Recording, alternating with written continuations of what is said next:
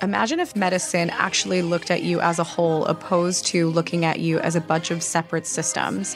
Dive into Integrative Wellness Radio with Dr. Nick and Dr. Nicole to learn more about the top trends in integrative medicine, to learn about what the limitations are with testing and what you can do to start your health journey.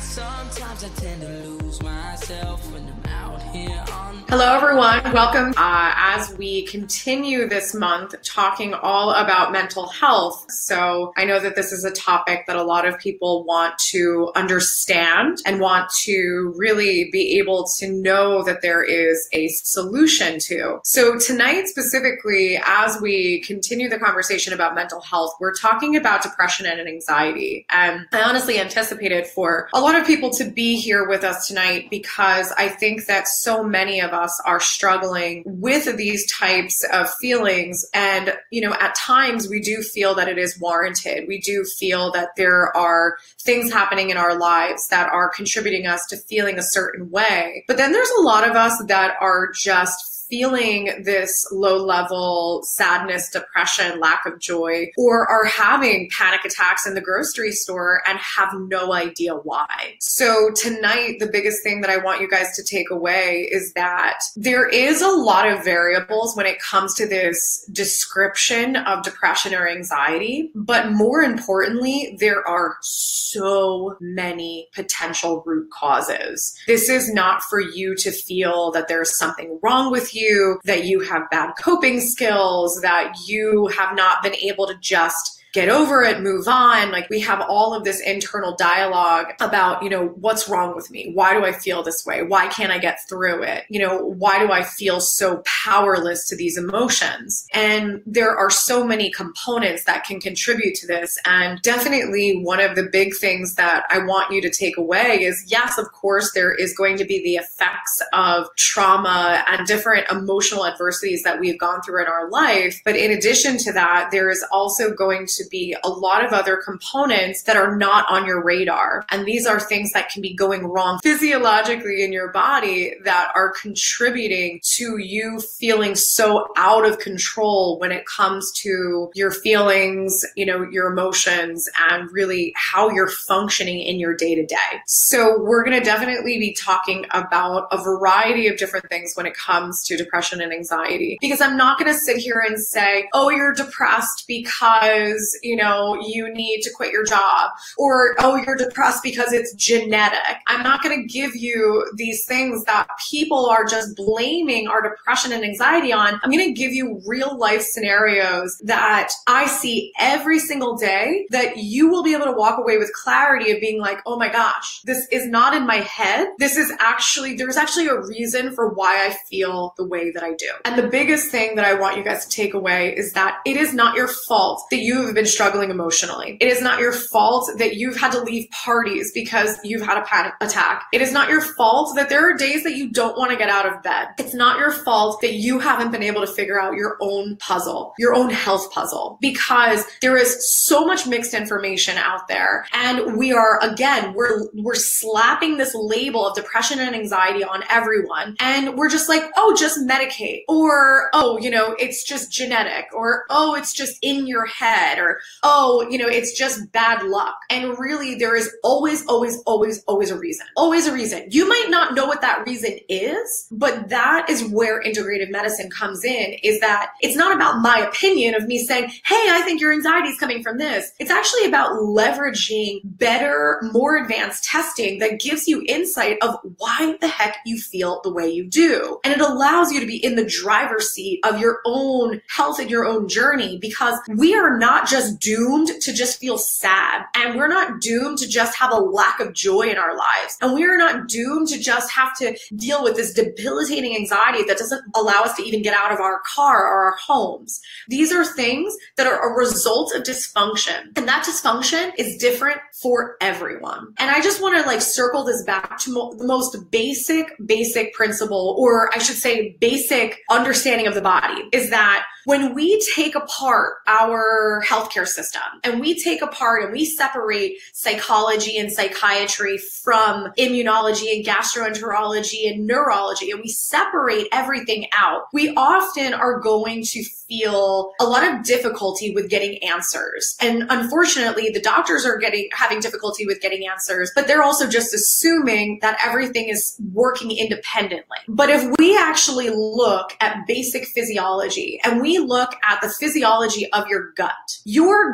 is where 90 to 95% of your feel-good hormone called serotonin is made. So the serotonin is going to be made by the gut, but it also has to be picked up by the receptors in the brain in order to actually help you feel good. Or maybe you just have heartburn and indigestion. Then there is a strong probability that you are not producing serotonin appropriately. But then on top of that, maybe you're getting migraines and maybe you're getting headaches, or maybe you have a lot of brain fog, or maybe you have bad blood sugar issues. And all of those factors are actually telling us that your brain might not be using the serotonin properly. So when you understand how these systems are working together and you understand basic physiology, that's when you can actually start to understand that you're not just a big old mess that nobody can help, and now you only have the option of antidepressants or Xanax, that you actually could potentially have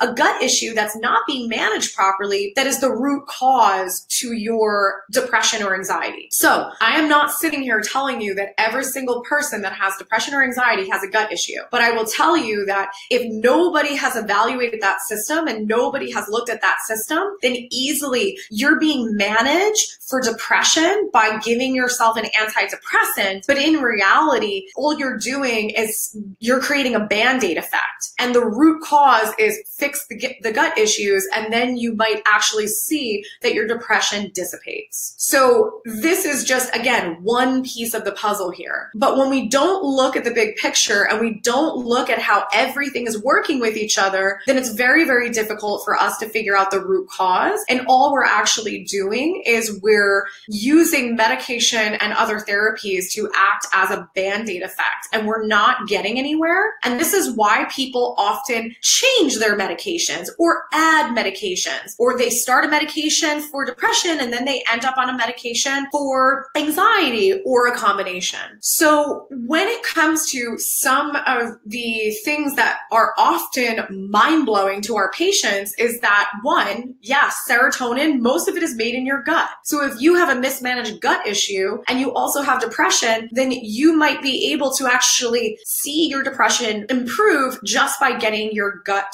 working better. Another thing too is that most of you are walking around with the blood sugar roller coaster. And I will tell you exactly what that looks like. So you wake up in the morning, you're not super hungry, so you usually have a cup of coffee, then that kind of, suppresses your appetite. So then you end up going 11, 12, maybe 1 o'clock, and now you're starving. So now it's like, ride or die, give me something to eat ASAP. And you might be on the go kind of lifestyle. So you're going to grab something, out, but it's usually going to be carbohydrate based. Maybe you're going the healthier route and you're getting sushi that has a boatload of white rice. Maybe you're doing a sandwich. Maybe you're getting pizza. Maybe you're getting a burger. But usually your body now intuitively wants carbs because your blood sugar is so bottomed out. So then you eat and you feel like a little burst of energy, but then you crash and now you need midday coffee. Then dinner rolls around. You're starving again. So maybe you're snacking on cheese and crackers. You have your dinner and now you want something sweet. So I say this because majority of my patients relate to that. And what that is low blood sugar. So this is not about, are you pre-diabetic, diabetic? This is, do you also have low blood sugar that as soon as you eat something, you spike, then you crash, and then you spike, and then you crash? That roller coaster is not only going to affect the fuel that your brain is getting, but it actually affects your frontal lobe. And your frontal lobe is where those little receptors are for your dopamine as well as your serotonin. So again, for those of you that have been listening since the beginning, this is not just about the production of serotonin and dopamine, two of your feel-good hormones. This is also not about putting it in through a pill. This is about, can your brain use it? And if you have bad blood sugar, chances are your brain brain can't use it. So you can take all the antidepressants and you'll feel maybe a little bit better, but you'll hit a plateau, and then you'll change medications, you'll raise the dose, you'll add a medication, and then you're just going to feel like you're on this merry-go-round of why can't I get better? What is wrong with me? And then you're going to start having internal negative self-talk, thinking that there's something wrong with you. And why can't you just move on? Why can't you just get over it? Why can't you cope like other people? So when it comes to other components that can be part of the puzzle that are common, but probably not as common as the blood sugar issues, is that you can have infections in your brain. And people are not being regularly screened for this. And we're almost thinking that this is crazy rare, that, oh gosh, an infection in your brain, is that even possible? But we have this new diagnosis in kids called PANDAS. It's pediatric autoimmune neuropsychiatric strep disorder. So I may have said that wrong, but that's what it is. It's when strep gets into the brain, and it's thought to mainly be a pediatric issue, a problem with kids. But I actually will regularly screen for strep in the brain, and most adults also have strep in the brain. Yes, guys, I know you're all thinking, strep? What is she talking about? Strep like in your throat? You could have strep in your sinuses. You could have strep in your mouth. You could have strep in your glands. You could have strep in your lymph nodes, and you could have strep in your brain. You could have strep in your knees. Most people that we work with that have had reoccurring knee pain, that it doesn't go away, they've had surgery, they've had meniscus repair, they have had scopes, they've had physical therapy, and their knees don't get better. Most of the time it's strep, by the way. So you can easily have an infection in your brain. The other most common infections I see in the brain is herpes simplex virus. Yes, cold sores.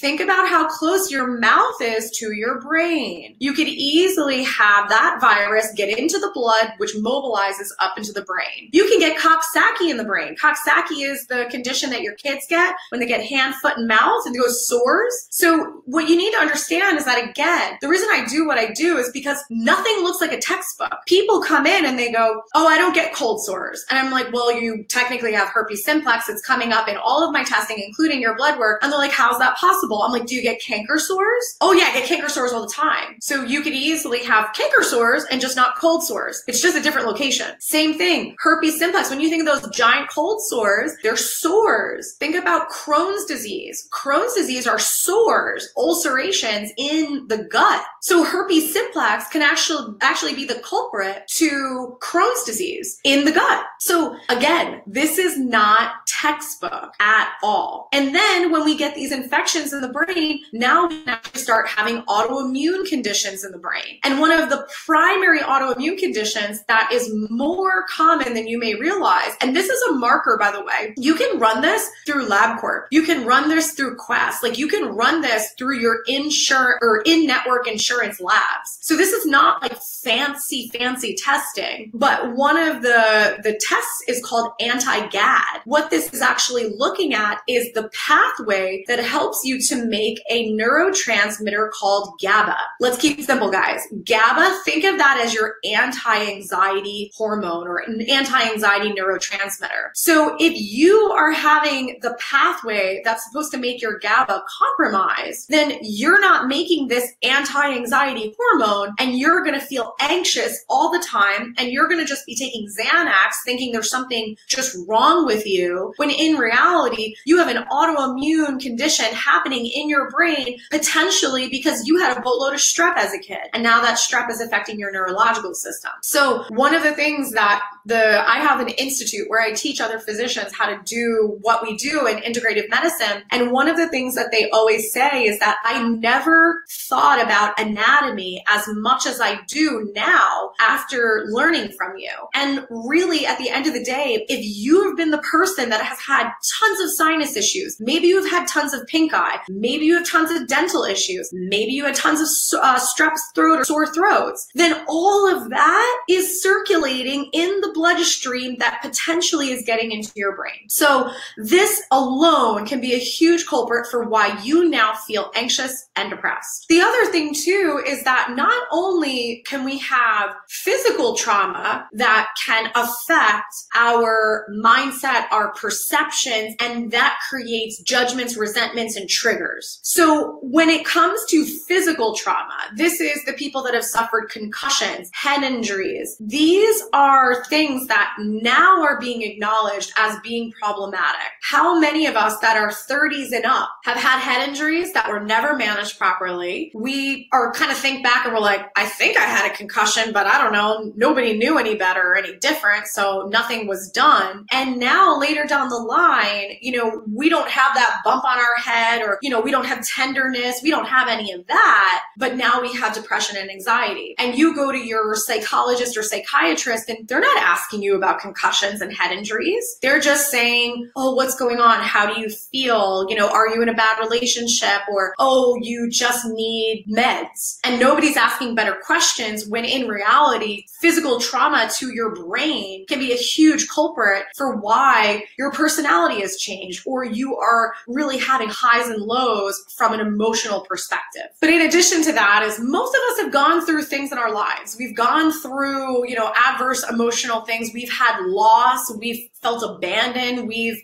felt shamed. We've felt things over time. And sometimes those things stick with us. And one of the things that I learned over time is that you can actually have physical manifestations from specific emotions. And I'm going to talk about that further in the next few minutes, but it will literally blow your mind. But kind of piggybacking off of that is that when we are talking about physical manifestations of emotions, is that the left and the right side of the body actually have different meanings. So for a long time, when people would come into my practice, I have a background in functional neurology. So if somebody was coming in with left-sided issues, then I would assume, okay, there might be something going on in their right cortex, because it's opposite of the right cortex controls left side of the body, and vice versa. And then when I started to dig into more Chinese medicine and bioenergetic medicine, then I started to really piece the puzzle together of how emotional traumas, adversities, and things like that affect us, is that when you have a lot of left-sided issues, sometimes that is in correlation to a female figure. So that could be in correlation to different types of judgments, resentments, or traumas in association with mom, grandma, a sister, a best friend. And then on the right side of the body, that is going to actually be more representative of a male figure. So I'm going to get more into this, so this makes a bit more sense in the next few minutes. But one thing specifically is that when it comes to one of my patients, and I know that I've touched on this already, but I had a patient who was 13 years old. She came in primarily because she went from depression to anxiety within a 2-year span. In addition to that, she also had a history of Crohn's disease. So for those of you that have been listening the whole time, one of the things that I've already said is that a mismanaged gut issue can be a huge part of the puzzle for depression, especially because your gut is the primary system that is producing the feel-good hormone serotonin. But the thing that happens here is that you see people that go from depression that sometimes move into anxiety, or they're having bouts of both. So this specific young girl was actually her Crohn's disease wasn't really being managed appropriately. She was on primarily a high dose NSAID, which is literally an anti-inflammatory, and that was the primary route that they were using to manage the Crohn's disease. And they said, if it gets worse, then we'll consider, surgery, or we'll consider a biologic, which is an immunosuppressant. But they said, you're not there yet, so we're just going to use these high dose NSAIDs in order to buffer the inflammation. So that alone has its own ramifications of creating more damage to the liver and the gut, because it can cause internal bleeding, besides the point. But she was also then being medicated for depression. So she was actually taking antidepressant. So the thing that happens here is that when you are flooding the brain and the body with serotonin from an external source, is that if you have too much serotonin and it's not being used properly, aka the receptors, the catchers, are not picking it up and using it, that if you have a bunch of free floating serotonin, that can actually shift you from depression to anxiety. So this is not not my opinion. This is research. It's called serotonin syndrome. So the thing about this is that we need to understand that these types of medications should never be used for the long term. These are medications that can help us to get out of a really low or dark place, but then we also have to use other strategies and modalities to figure out what is the root cause here. And that is what's going to allow us to truly be able to,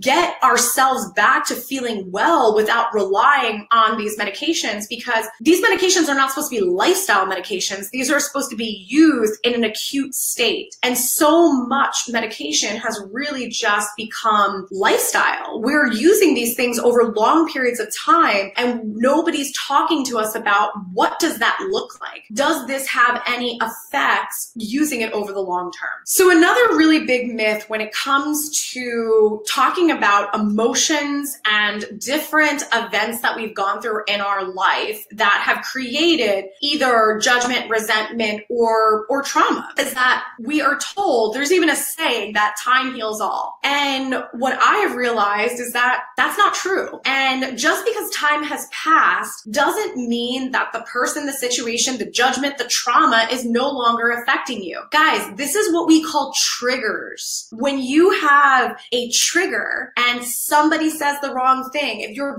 driving down the street and somebody flips you off and you lose your shit, like these are triggers. These are unresolved emotional things that you are still holding space for. So we all have stuff. This is not about feeling guilty, but when we go into therapy and we tell our story of our crappy relationship we had with our husband, our wife, our mom, our dad, or, the abuse that we went through, and we tell that story over and over again, it becomes embedded. It becomes neuroplastic. It actually creates stronger pathways in the brain. And just because you do not think of these types of things in your conscious mind every day, because you're working and time has passed and you're living a different life, just because you're living a different life and it's not in your conscious mind doesn't mean it's not affecting you in this current day and age. I have this conversation over and over again with my patients, and they're like, yeah, well, I hate my dad, but I don't talk to him anymore. And he's, I have a different life now. And that was years ago. But if you can actively say that you still have an emotional judgment, or you're going to get triggered if somebody brings that person up or that scenario up, it's unresolved. And there are ways that you can actually resolve these different things that you've been through, but it's not necessarily by telling the story over and over again. And it's definitely not by suppressing it through medication. So when we get through to a couple more slides from now, I'm going to talk more about some of the modalities that we have found to be the most effective. But here's the crazy thing, is that I said this already for those of you that have been listening the whole time, is that emotions, nobody is thinking that emotional things are manifesting in your physical tissue, causing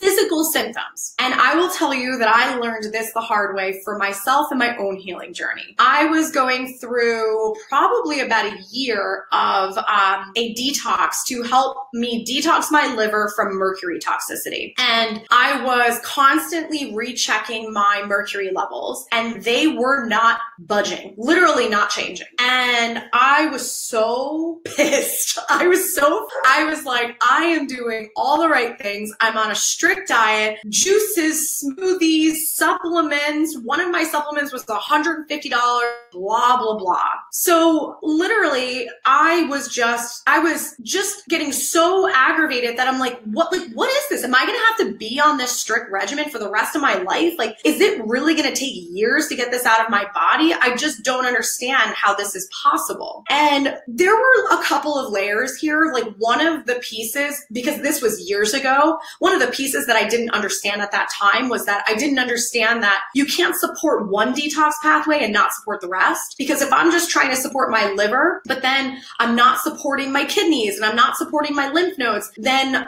all I'm doing is stirring stuff up and it's getting clogged in other areas. So that's definitely one thing to understand, is like, that's why we do integrative medicine, is because because we're able to look at the whole body, and we're great with helping people detox because we know how to do it right. Unfortunately, I was part of the trial and error, and I went through a lot of crappy things before I was able to figure it out. But I think that the kicker for me was here's Dr. Nick. Hello. I think the kicker for me was really being able to see that part of the puzzle was actually things that were manifesting in my liver. So when you get into Chinese medicine, which has been around for thousands upon thousands of years, is they talk a lot about how there are specific emotions that can reside in specific organs. And one of the specific emotions that was correlated to the liver was anger, resentment, and rage. So when we started to leverage some of our testing, it's actually one of the tests that Dr. Nick does here. He was able to test me and say, ooh, yeah, it's rage.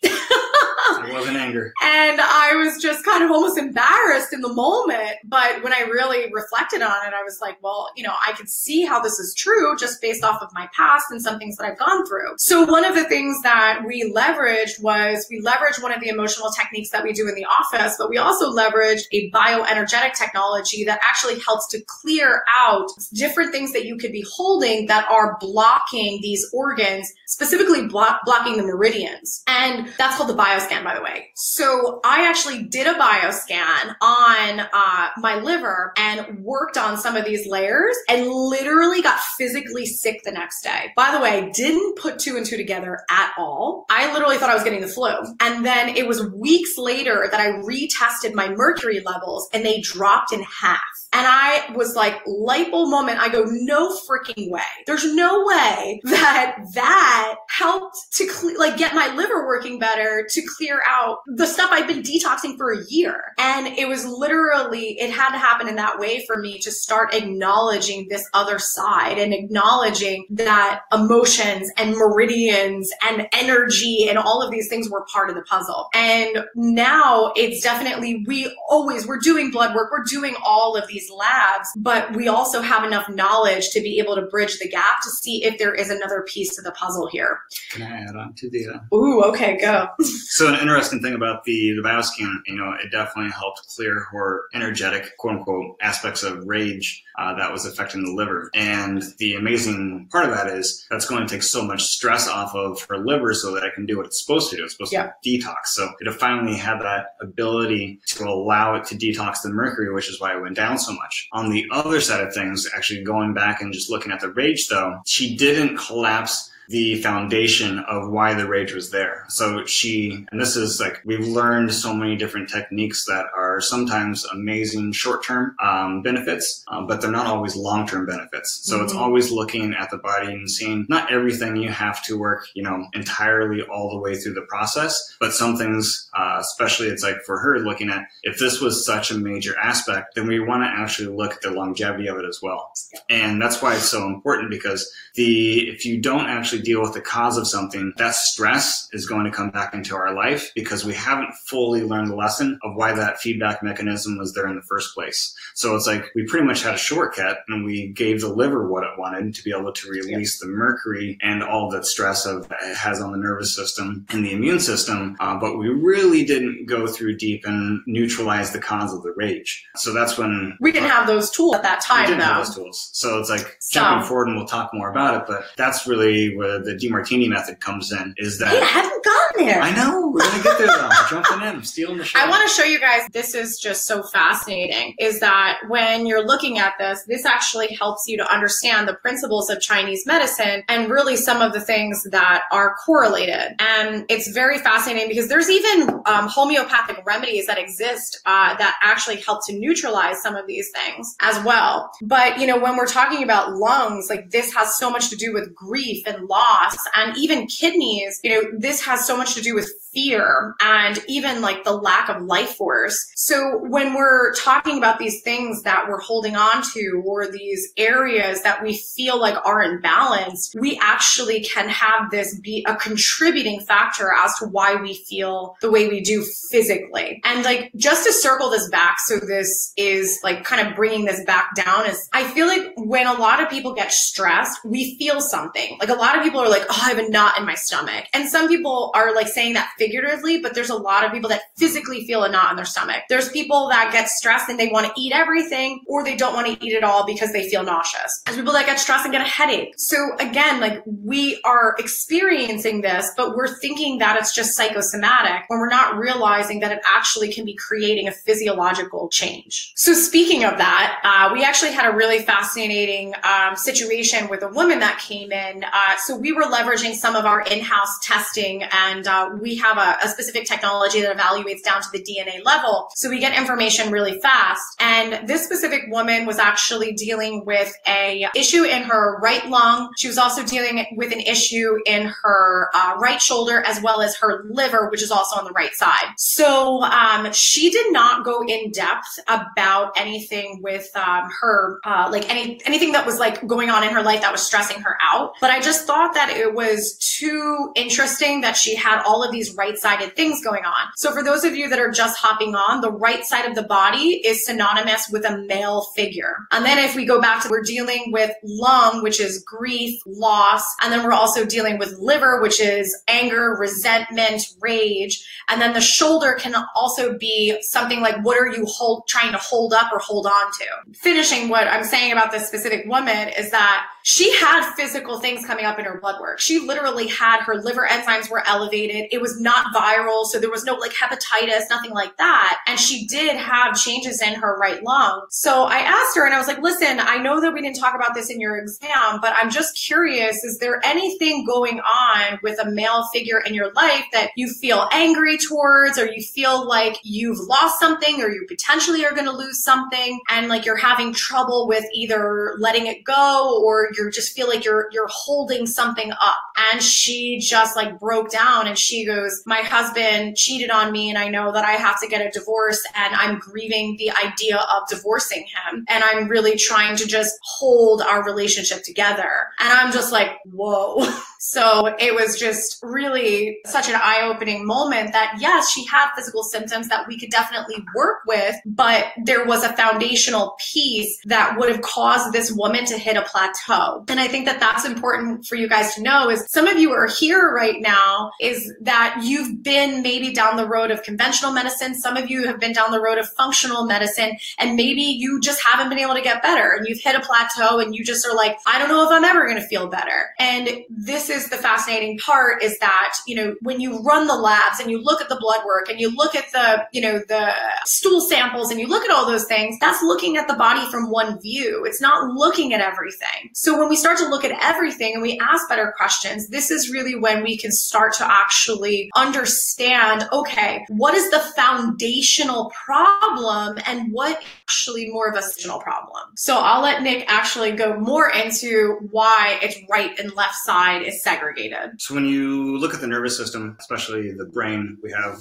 our big brain, and then in back we have our small brain. Our big brain is called our cortex, and back it's the cerebellum. But the left cortex controls your right side of the body, your right cortex controls the left side of the body. And when you go back to the cerebellum, it's ipsilateral. So right's right, left is left. But when you look at like the masculine and feminine aspects of the brain, your right side is more as the artsy, creative.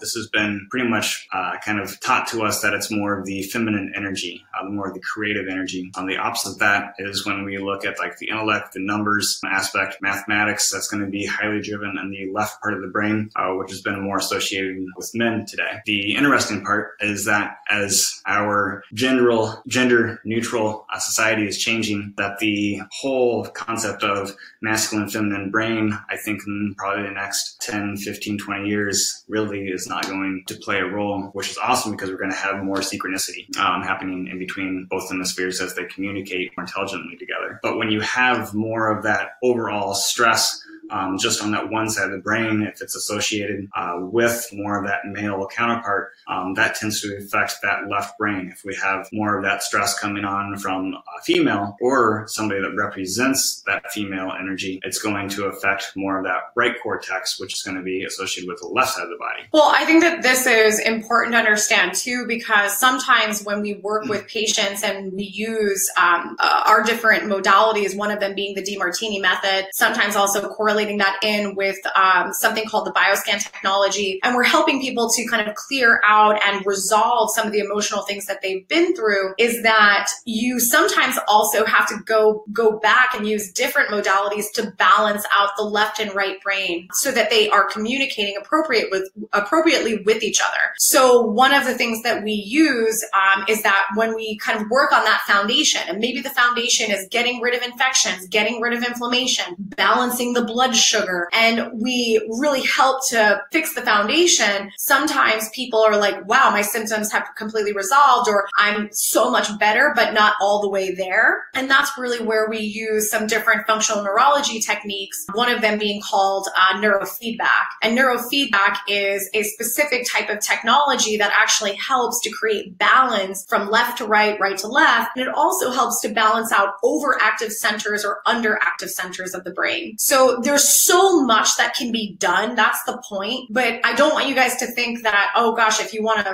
resolve your depression and anxiety, that there's all of these layers that you have to deal with, because really at the end of the day, everyone is so different. So some of you that are struggling emotionally maybe truly just have a gut issue. Some of you struggling emotionally maybe have a blood sugar issue. Some of you struggling emotionally, it's because you're holding space for previous things that you've gone through. So everyone is different, but there are so many tools that are out there that can keep us from suffering, and it can keep our kids from suffering and being medicated at such young ages. So I think that that's just one of the key reasons why we wanted to really share this information. But even more fascinating is that when you get into very specific conditions, symptoms, and diseases, is that a couple of people, Louise Hayes and Dr. Demartini, have really spent their life work understanding human behavior and also understanding how different physical symptoms are actually correlated to different things that we're struggling with.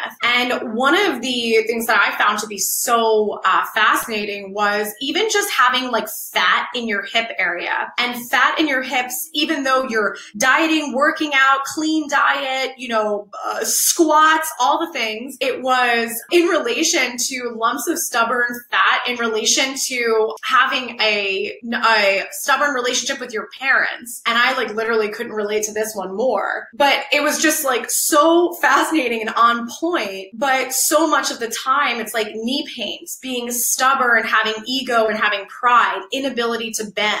Lupus is literally better to die than to stand up for oneself. Heartburn, fear, clutching fear, psoriasis, fear of being hurt, refusing to accept responsibility of one's feelings. There's just so many interesting layers here that can be happening from an emotional perspective that are actually contributing to some of our physical symptoms that we're feeling. Yep. Okay. I figured you wanted to say something about that. But another aspect here too is that when we go to this place of being told depression runs in my family, or anxiety runs in my family, bipolar runs in my family, and we assume that we are just doomed to our family history and our genetics. So number one is that there is a such thing called transgenerational trauma. So this really goes back generations of, there could have been a family member generations back that went through war, and through war they had PTSD, which obviously outputted tons of adrenaline and put them into an anxiety state. And that unresolved, literally emotional and physiological change in the body can change or cause the genetics to express differently, which then was passed down generation to generation. So it's not that you're just doomed, because your genes can express differently based off of really knowing what is the root cause and what is the imbalance in your body. I can talk more about that. Okay, go ahead. So yeah, epigenetics is a crazy complex topic, but to make it simple, that it's really your genes. When you look at your genes, they're a printer. They don't really decide anything. They just have information coming to it, and depending on the information, then they're going to pretty much create a print, really making proteins, to make it simple. So it's quote unquote, good information in, good information out. Crappy information in, crappy information out. But that change in information is what we call a mutation, or a splice within the DNA, and that's what changes the cell signaling, which will change the production of amino acids. So it's anytime that we go through a major trauma, the DNA is going to express itself differently, because it it wants to protect itself and it wants to live or keep us alive. So that is how our pretty much traumas will create these epigenetic changes. And then when we have offspring, both that information from each person gets expressed or the possibility of not being expressed through the child. The cool thing about science is actually prove that I think it's up to 7 generations now. It's for sure 5, I think it's 7. So literally 7 generations, we could still be dealing with their quote unquote bullcrap that they never dealt with. So the awesome thing is though, is that we have the responsibility to, if we have that coming up, to be able to neutralize whether it's anxiety, whether it's depression, whatever trauma is being passed down, we have the opportunity to break that cycle and to reverse that mutation so it doesn't get carried on anymore. So it's not so much that, oh my God, I'm a victim of this transgenerational trauma. It's, no, actually, I'm empowered and I can step into being able to resolve something that doesn't have to run through my family history anymore. Yeah. Well, I think a good example of this too is that I know that, based off of our age, we have tons of friends that are having children and, they're noticing odd behaviors in their children sometimes. And they're saying how does my child know about this? Or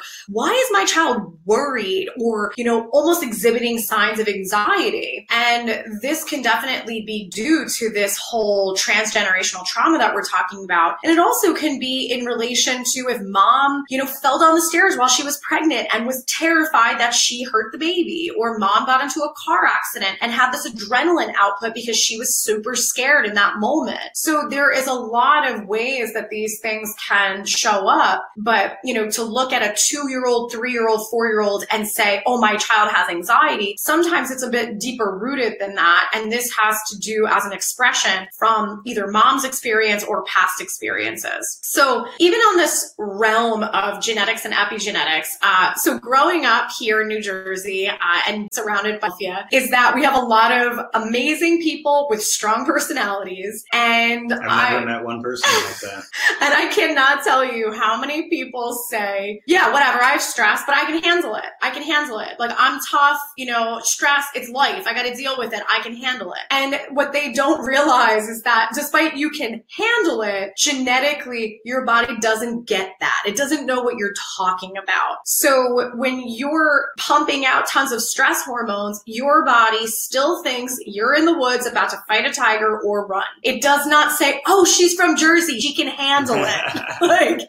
It literally says survive, pump out tons of adrenaline, and, get this person into a safe place. So the longer this goes on, that you're in high stress, you hate your boss, you hate your spouse, you're, in an abusive relationship, or you're just burning the candle at both ends. You're commuting 2-3 hours, each way from work. You're working late at night. You're barely sleeping. All of these things are perceived as stress and what we call fight or flight. So you need to understand that just because you can handle it, it will catch up to you. And this is something that I can relate to because I experienced the massive burnout of running on adrenaline for literally 15 years. And it definitely, when it hits you like a ton of bricks. Okay, so judgments and triggers are a normal part of life. I know that Nick is going to have a field day with this one, but one of the things that I just want to say is that I said this earlier on, but triggers are something that are just not normal. They're unresolved things that you have kind of built up in your system. And these triggers can pop out at random times. It could be called road rage. It could be called, I hate cheap people. It could be called a lot of different things. But in addition is that, also ties back to judgments that we have, is that, there are times in our lives that we're judging others, and there's a lot of times that we're feeling judged, and we have in-laws and family members telling us how to raise our kids, how to live our lives, how to, what they think we should do for a living. And we get triggered, we get annoyed, and we're like, who are you to tell me how I should live my life and whatnot? And a lot of times these judgments that we are either, portraying or we're receiving have a lot to do with our values. And I feel that when you understand this concept, it can be very, very, very freeing. And I'll just tell my story and I'll let Nick go more into this because this is the foundation of the Demartini method that he does with people that come to IWG. But like, I'll give you the silliest example is that I used to go to dinner with I would say most of my friends growing up, we all would go to dinner together and it was like our favorite thing to do. And we would go out, enjoy ourselves, laugh, cry.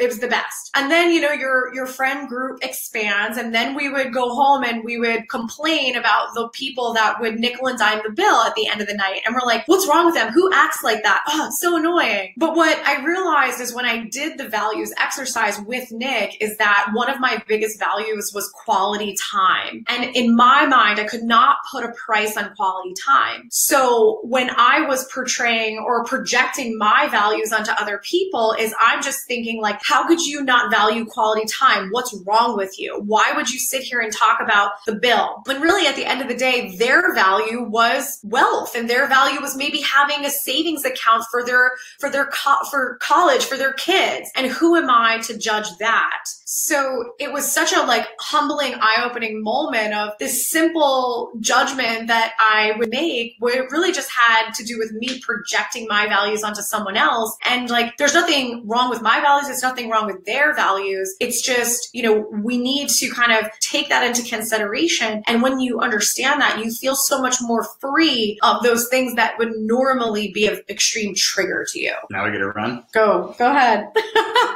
So as always, there's tons of layers. And looking at judgments, like Dr. Nicole said, is foundationally, we all say, oh, don't judge somebody, but we have to judge because literally judgments aren't just a bad thing, but they're not just a good thing.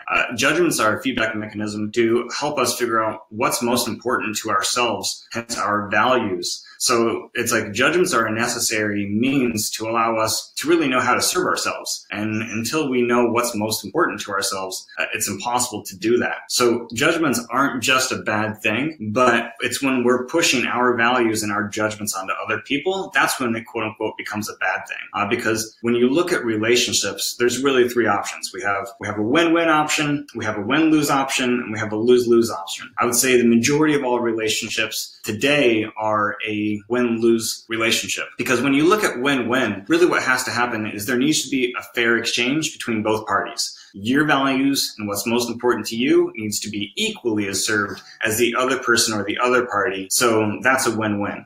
Most relationships, it's, hey, you're going to serve my values, or hey, I'm going to serve your values. And then resentment starts to build because one party. That's called, when you just do it my way, everything will be better. Yes. And we've all been there, people. Relationships don't get fixed by one person being served. It's really just, it gets worse and it gets worse. And then eventually there's the lose-lose where it's just a blow-up fight and no parties get served. So really it's being able to understand that we are every trait. Judgments, nothing's good, nothing's bad. It's just how we utilize things. And that's how, quote unquote, it can be either good or bad, have drawbacks and benefits. When looking at triggers, we're really triggered internally by really what it says is what's unresolved in ourselves. So it's a lot of times we'll place the blame on somebody else because this person, quote unquote, was an asshole and they did all these dick things to us. But at the the honest effect is that they were actually allowing us to see what's unresolved in our own lives. And once you go through and you literally see that, they're a blessing. They're not a curse. They were giving us an opportunity to really go in deeper, resolve our issues, and love ourselves more. And in doing so, it's there's nothing to be triggered by from the other person. It's really just that negative feedback loop giving us information to be able to go in deep and work on ourselves. Well, I think overall, for people listening to this too, though, is you could easily be screw that, he was an asshole. What are you even talking about? But it's just, that's why Dr. Nick is doing this method, is because he's probing better questions that help you to see things that you can't see. And I'm not saying they weren't an asshole or a dick. But that's the big part of it. It's people well, bad things happen. I was of course bad things happen. It's there's the pain of the situation that won't change, and we're not trying to change that. It's traumas suck, and a lot of life does suck, and it's not fun at all. But it's we don't have to stay with pretty much that feedback mechanism that it was all drawbacks. Because when you look at life, there's a balance of energy. There's an equal amount of benefits as there are drawbacks to everything. And when we can go through and actually increase our awareness to be able to see the benefits, the upside of things, then we can actually utilize that situation that might have sucked so much to actually be able to serve us. And then that's a paradigm change. That's when you go from being a victim to be able to be a master and actually use situations instead of situations using you. Yeah, it's definitely something that it almost goes against all of our programming of how we've been brought up. And obviously everyone's been brought up differently, but we live in this world where we say, oh, we're working towards peace with no war, and we're working towards this like polarized view. But if we think that everything is always going to be good and nothing is going to be bad,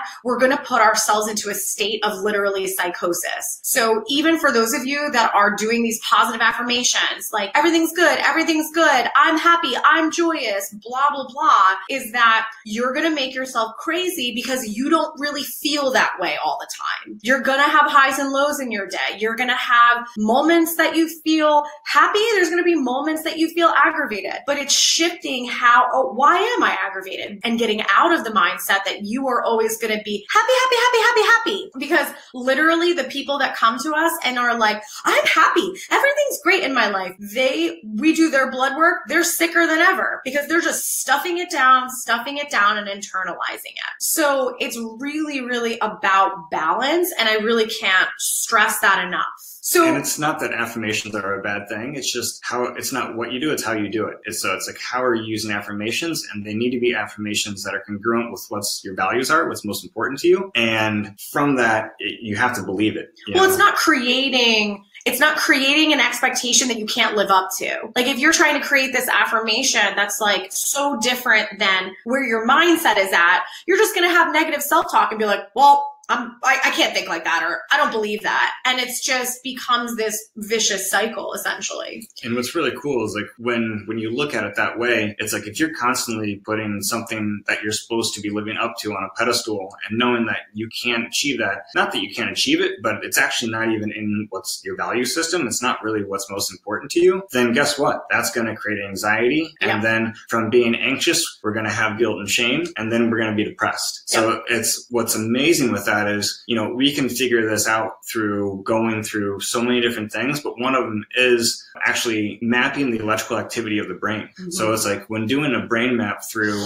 what's called a QEEG, it's a quantitative aspect of an EEG, looking at the electrical brain waves coming out of the brain. When we experience in a state of anxiety, the prefrontal right cortex is going to be really driven up in the what's called beta wavelengths of the brain. So it's the high. Don't get too fancy, my friend. The high, fast brain waves. But what's very interesting about the brain, understanding that literally everything's always imbalanced, it will actually go through, because when you're using up all that energy, that is going to get fatigued and it's going to balance out. So then it's actually going to shift. And that's when we go into areas of like manic depressive, depending on how polarized you are. You may just be slightly anxious to slightly depressed. But when we go to depressed on the brain map, it's going to be higher markers of that prefrontal left cortex. And that's going to still be high, but it's going to be high in the opposite. So instead of your fast brain waves, it's going to be high in the slow brain waves called your delta. So it's like when we get into deep sleep, that's our delta brain waves. So you think, it's like low and slow. So it's like when that high brain waves of being slow is low, that's what we feel. We feel low. Well, I think that the other component to this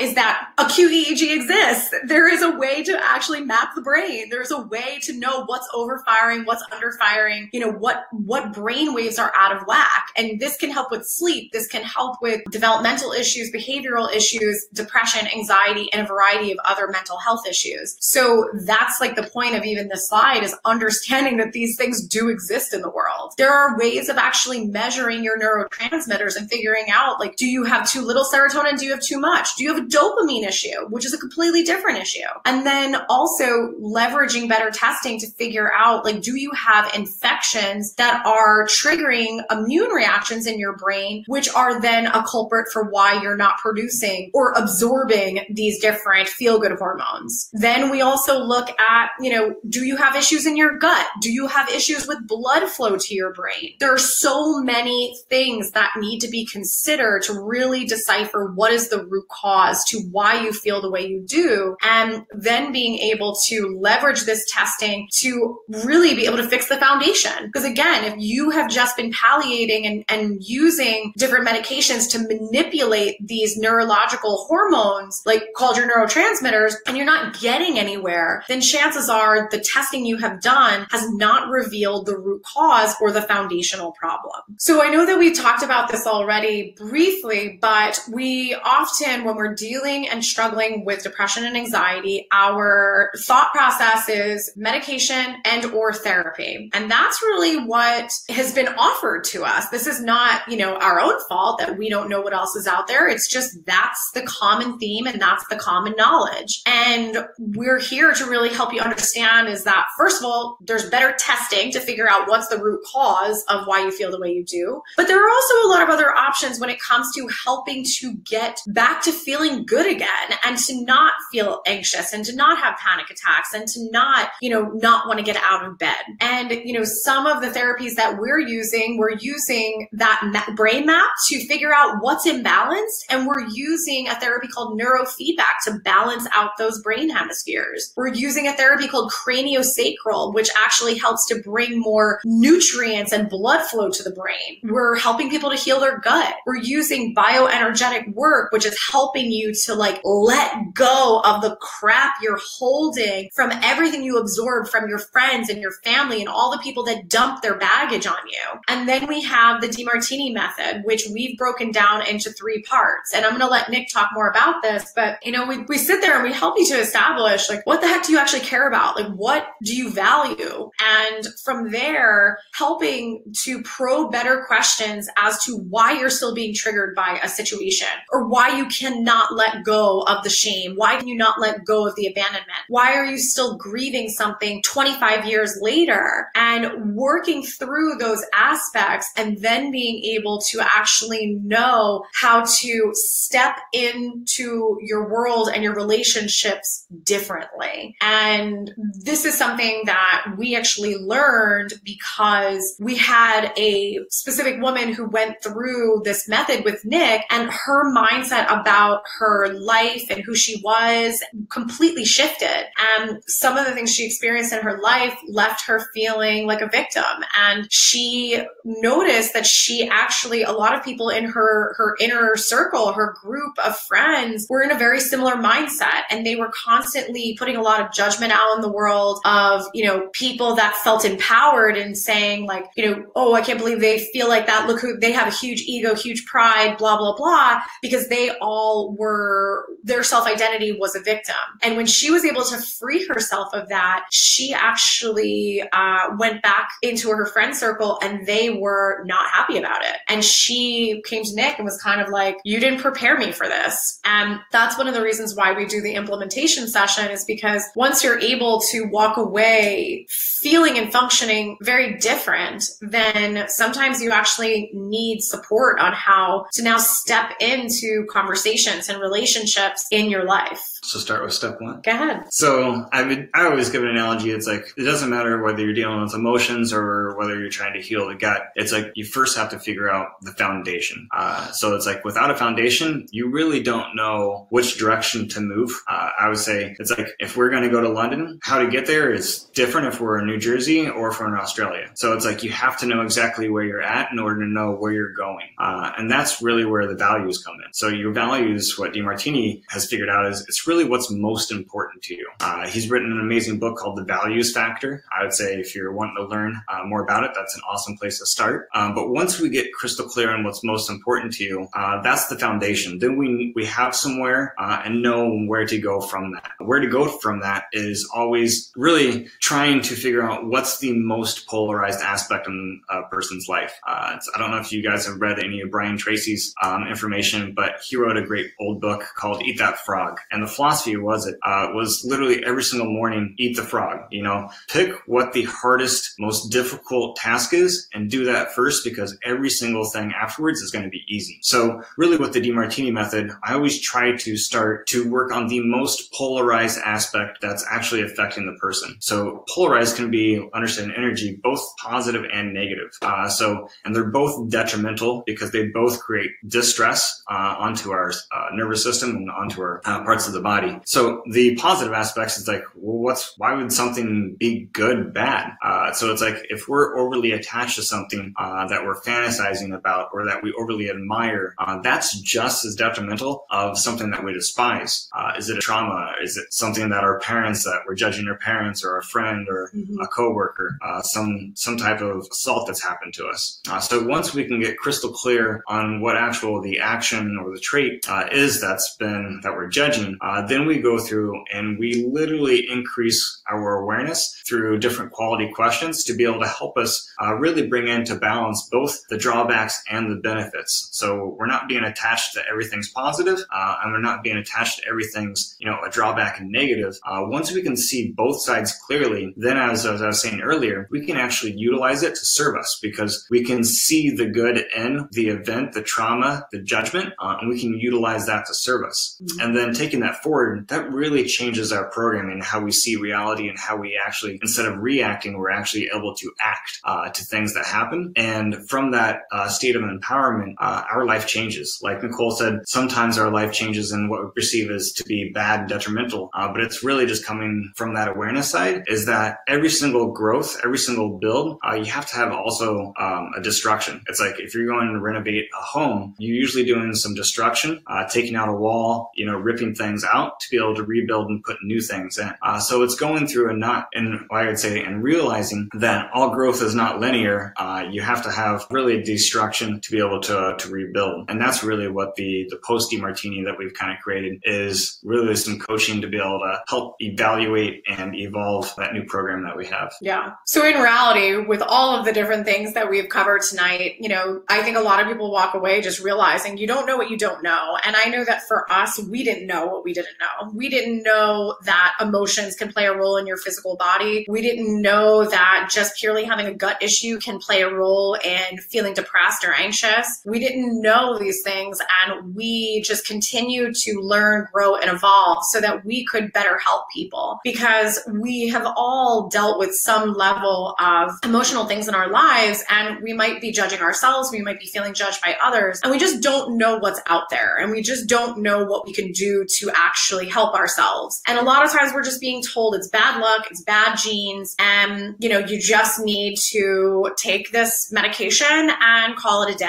And really overall is just most of the depression and anxiety that people are experiencing. Some of it looks like the textbook and some of it doesn't. But I think that the most important thing is that you might have the symptoms of depression and anxiety, but it doesn't mean that you and everybody else who has depression and anxiety has the same root cause. Everyone is extremely different. And that means that the way that you're going to help it, improve it, or get through it is going to be very different. Can I answer? Sure. So how would acupuncture be able to help anxiety and depression? It can help in many different ways depending on the meridians that are actually affecting the body and the tissues. There's so many different meridians that go over and affect the brain that you can work on, or auricular therapy that is crazy beneficial in helping. But the interesting aspect of acupuncture and meridian health is that it's not changing the program, it's only actually increasing the flow of energy. So when we have a distress or a stressor, it pretty much creates a roadblock in the meridian, so it doesn't allow the proper information to really travel through and then end up going to the tissues or the organ system. So as acupuncture can help in a lot of meridian technologies and aspects, but it doesn't change, I would say, the fundamental problem, because anytime that we're actually going through and perceiving that stress again, we go back to our old program. So we're going, we're going to react the same way because we haven't actually neutralized and balanced out our new way of thinking. So we actually can't act appropriately. We're still reacting. And then that distress is going to go back into our energetic being. And maybe it's going to show up in the same meridians. Maybe it's going to show up in a different slightly form. And then we'll be dependent on the acupuncture to constantly be helping us because we haven't taken enough deep steps